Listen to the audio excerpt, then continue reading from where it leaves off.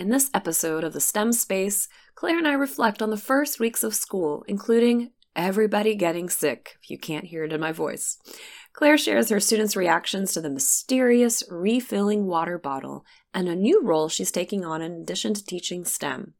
I talk about an open-ended science inquiry activity that has students defining variables and collecting data.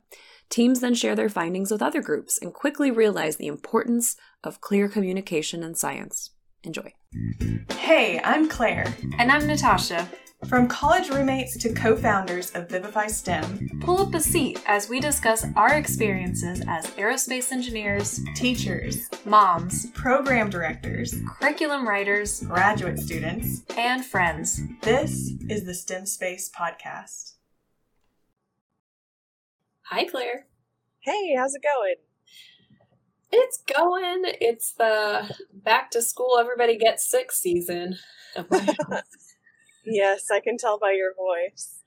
I know. I lost it on Monday and then I was teaching on Tuesday. And I almost did one of those assignments where I put on the board, I have no voice and you must teach yourself today. I just do that like purposefully when I'm tired. I'll tell the kids that I'm losing my voice so that it plays on their empathy and then they're kinder to me. Does it work? Yes, it does. With the little kids, I'm like, my voice is so tired and I'm having a rough time today talking. So you got to be extra careful that you keep your voices down so that you can hear me. And they're like, oh, I'm so sorry. Okay, we'll be quiet. I'm like, how often can I use this and it still works? Well, when you get to undergrads, what they do is recommend all the things you should order from Starbucks. Oh. They're like, there's this tea. It's called the medicine ball. Like, if you say that, they're going to know what it is. And it's like some herbal tea with honey syrup in it. And I was like, okay. So I actually got it for Thursday's class. Yeah. It was really good. And they're like, your voice is better. See, it was the Starbucks drink. But it's not on the menu. This is like, they just know. I went and ordered. I don't know. I was like, give me the medicine ball tea. And she's like, you got it.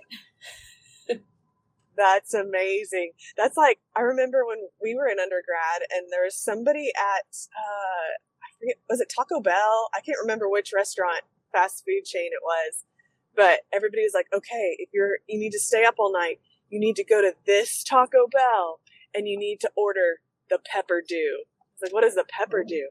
They're like, it's all of the soft drinks all in one, but it's more Mountain Dew and Dr. Pepper than all the other ones. And it'll keep you up all night. I was like, I am not doing that. That sounds disgusting. Right? So I wouldn't recommend the Pepper Dew, but maybe the medicine ball from Starbucks is a good one. Yep, I agree. And okay, so I have been waiting to talk to you because last time we were recording, you were going to do this water bottle like magic trick with your students. Have you done it yet? I did it yesterday and it went like so perfectly well that I didn't have a recording of it, of course, because it was just so amazing that if I would have had it on video, it would have become viral because it was just so good. I mean, their reactions were over the top because we had just finished this really intense challenge where they had 5 minutes to rack up all these points possible on this prototype that we talked about in the last episode. And so their energy was really high. And so I was talking to them about it. I was like, we're going to do a reflection. Like, this was challenging. Man, I am so thirsty. Let me just take a drink real quick. And I poured it out of the bottle. I'm like, I should have brought more water. Man, but, we're going to have some more challenges that are going to be really intense. I need some more water, guys. And I just poured some more. And one guy was like, wait, what? You are blowing my mind right now. How did you just you were out of water. What? It was amazing. And so they were all like, wait, no, she doesn't have sleeves, so she can't be hiding it in her sleeves. And it was really good. So on the next class, I challenge them, okay, you have to figure out how I'm doing this and bring all your ideas. And so we're going to tie in science principles of, okay, what do you know about how things work that you can relate to on how you can make water stop and start. So like how a straw works, you can stop it by pressing the top of a straw, and we'll see where they go from there. So stay tuned, but it's pretty epic right now. I love the suspense for your class. And that's actually one of my favorite teaching strategies, is to leave them confused. Yes. Yes. And it works so well, because the way I found, it's like part motivation, and then that need for wanting to understand really helps them focus on what you're saying versus, yeah, I got it, like whatever, you know?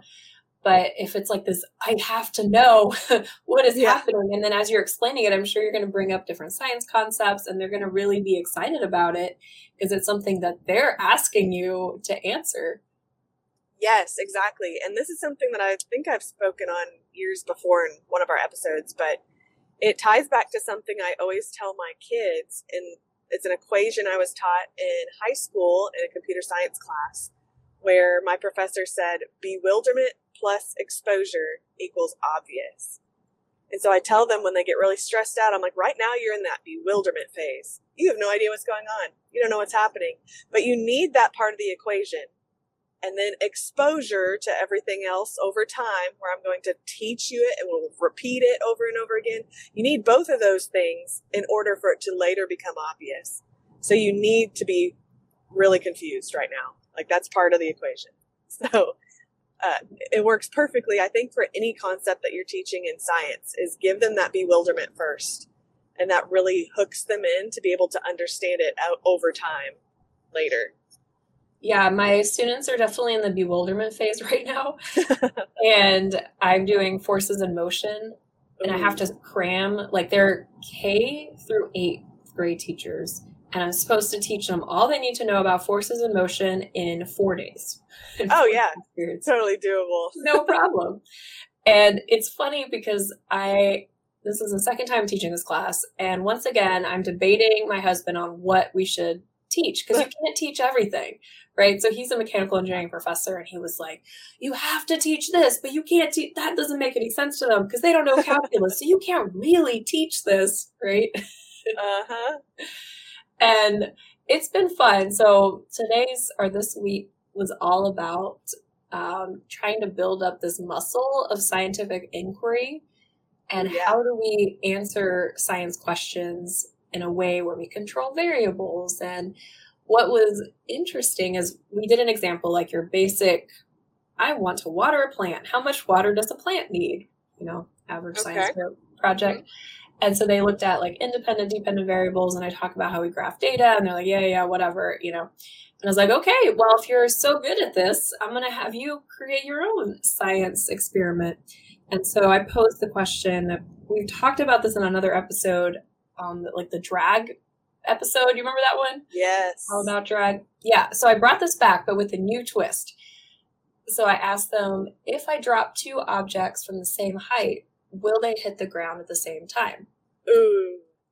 And that's all I said. And all I'm telling them is your dependent variable is time. That's what you're measuring. What you choose to measure and like change in those objects is completely up to you. If you think a blue object falls faster than a red object, like, okay, whatever variable you want to choose. And they're all like, okay. And then they're like, we know this answer. I feel like this should be obvious, but they don't like know. But I'm like, okay, what's the answer? Well, I don't know. Because they're like, you're tricking us, And so they think they know, but they're not sure. And then if you Google it, it's not even that much help. No. Right? I was about to say, they're going to turn to TikTok and get a million different answers for that one. Yeah. And that's what ended up happening. And so they mostly looked at mass, but they were dropping the most random stuff. Like there was a stuffed Reveille, which is the A&M mascot, a dog, stuffed animal. And then with like an eraser and a marker and a book, like totally random objects. Oh, man. Yeah. And not controlling anything. All they were looking at was mass versus time. And so I had everybody submit their data, and this is kind of where I stopped last year, and then we talked about it. And this year, though, I took all of their data and put it on like a big sheet of paper, cut it out, and gave it to every group. So every group had everybody's data. And they had to group it by different statements. So one statement was, all objects fall at the same time. Heavier objects fall faster. Heavier objects fall slower. I have no idea. Like, the data makes no sense. And then one group actually looked at size. So I said size. Okay. And so they sorted this data, and everybody's graphs fit somewhere, but all of the statements were supported by someone's data. Yeah. Right? And so how can heavier objects fall faster and slower than lighter objects? Like, what is happening? So we talked about, like, what could possibly be accounting for these differences in data. And let me say, first of all, having students look at their own data this way is really powerful way in teaching communication. Can you imagine why? Why do you say that? Oh man, because they don't, when my students, when they create data, they just throw it in there, but they don't actually think about what it's telling you. And I remember a grad student when we were undergrads presenting his research, and he was showing this graph, and somebody, I forget who it was, if it was a professor or another student, was like, wait, I thought you said it increased. And he was like, yeah. And he was looking at the graph. He was like, oh, I guess it actually decreased. And then it was like more than halfway through the presentation where he realized his graph was upside down. Oh, no. It's like, what? Like, you got to really understand something and be able to communicate with each other about what it is. You know, you have to look at your data. You can't just put it out there. Yeah. This was such a great way for them to realize how bad they were at communicating their results. Because some groups, like, just drew lines and had nothing on the axes, right? Oh. Or had words like length. And you're like, length of what? Or just use, like, abbreviations. Like, one team had PB, CLT. And we're like, what does it mean? So they're, like, yelling at each other, like, this is what I meant, you know? And that was, like, the coolest takeaway that I wasn't expecting, is them realizing how important it is to be clear when you're graphing that someone else is going to read it. Yeah. And where I took the lesson is we brought up Galileo, and basically for thousands of years humans thought heavier objects fall faster. Galileo came around and said, you idiots, I have proven all objects fall at 9.8 meters per second squared. And so we talked about that, and I showed them the video of the bowling ball and the feather and the vacuum. And I was like, all right, guys, you convinced? Like, this is what Galileo said. And they're like, oh, okay. Yeah, that sounds good. And I was like, wait. But your data doesn't say that. Nobody's data. I think one team had objects fall at the same time. 1 out of 10 teams. And so they're like, well, it was probably like human error, you know, from like how we were recording it. Like, it was falling so fast. And I'm like, that's how easy it is to convince you. Seriously. It was wild. And so then we were like, okay, so you're telling me right now, if I pull out a bowling ball and a feather, they're going to fall at the same time. And they're like, well, obviously not. And I'm like, exactly. So it was so fascinating in live time, like real time, to see them switch the brain of like, oh, that's science, so it's whatever in this like fantasy land. And then this is real world. And it was like 2 buckets that they could not bring together. And watching them like struggle with that. And I was like, no, science is your world. Like, we're trying to describe your actual world. And here's the problem with Galileo's statement is he found this in the absence of air, and there's something called drag. And we talked about how like surface area matters and mass matters. And I showed different graphs of real data, like showing the relationship between those and the drop time. And the final conversation was, and what do we do with our students? So if you're trying to explain gravity to a 4th grader, you can just say all objects fall at the same rate. But the kid's going to be so confused, right? Like, what are your thoughts about what is appropriate for elementary? That's a great question. I want them to experience things because they don't have the vocab yet. So you can't really overwhelm them with the words. So it's really just showing them what is really happening, but trying to make it, what's the right word? like so obvious because you make it extreme. That's what. So doing something where you're dropping it from like knee height, that's not gonna. They're not gonna see it. They're not gonna really take your word for it because their experience is just not there. So you have to make them experience. So like doing a drop from, like, have the local fire department bring out one of their trucks and drop something from the top of their ladder. Like those kind of things that'll stick with them. Like, oh no, I can later when I figure out all the words and understand what drag really is, I have that memory. I have that experience of, oh yeah, remember that paper? It like floated. That's what drag was. That's air resistance. You know? Yeah, and we followed it up with the Spacelander because, like you said, having them experience it is the most valuable. And so the teams that were listening to the conversation of like more surface area increases drag immediately understood what to do and have like this giant surface area and it floats to the ground, where others are just like adding cotton balls and straws, you know, and making it this like crazy platform. It never worked. And so that I think is also important to apply it. But this reminds me that last time we talked, you had this model of your classroom and your students were supposed to like use some device. Okay, so I'm switching gears on you. Can you tell me about what happened? Did you end up doing that? Yes, we finished it yesterday. So that's before I overwhelmed them by the water pouring thing. And it was awesome. So we have not done our like final recap to where we talk about the engineering design skills that they incorporated from past experience. But that's where I think you're at. But it was really cool to see them pull things from the past to try to figure out how they're going to grasp a ping pong ball and manipulate it to get it to certain spots in this model of my classroom that I built out of a refrigerator box. And they would have to earn points based on what they got these ping pong balls to do, like whether they dropped it in a hole or were able to stick it in a cabinet or make it roll under 2 desks in a row. So they built things like the robotic hand, like that we've done in the past. They did like the roller coaster out of toilet paper tubes to try to get it to go somewhere, because they couldn't break the plane of a rug that I have on my floor, which is like 7 by 10 foot rug. So they couldn't break the plane to reach above the model to drop the ping pong ball, and they couldn't throw it. So they had to build devices to get these ping pong balls in certain places. So they were using engineering design skills and concepts that we've learned in the past. They had like strings attached to things to release a ball out of a cup, like the crater challenge that we have.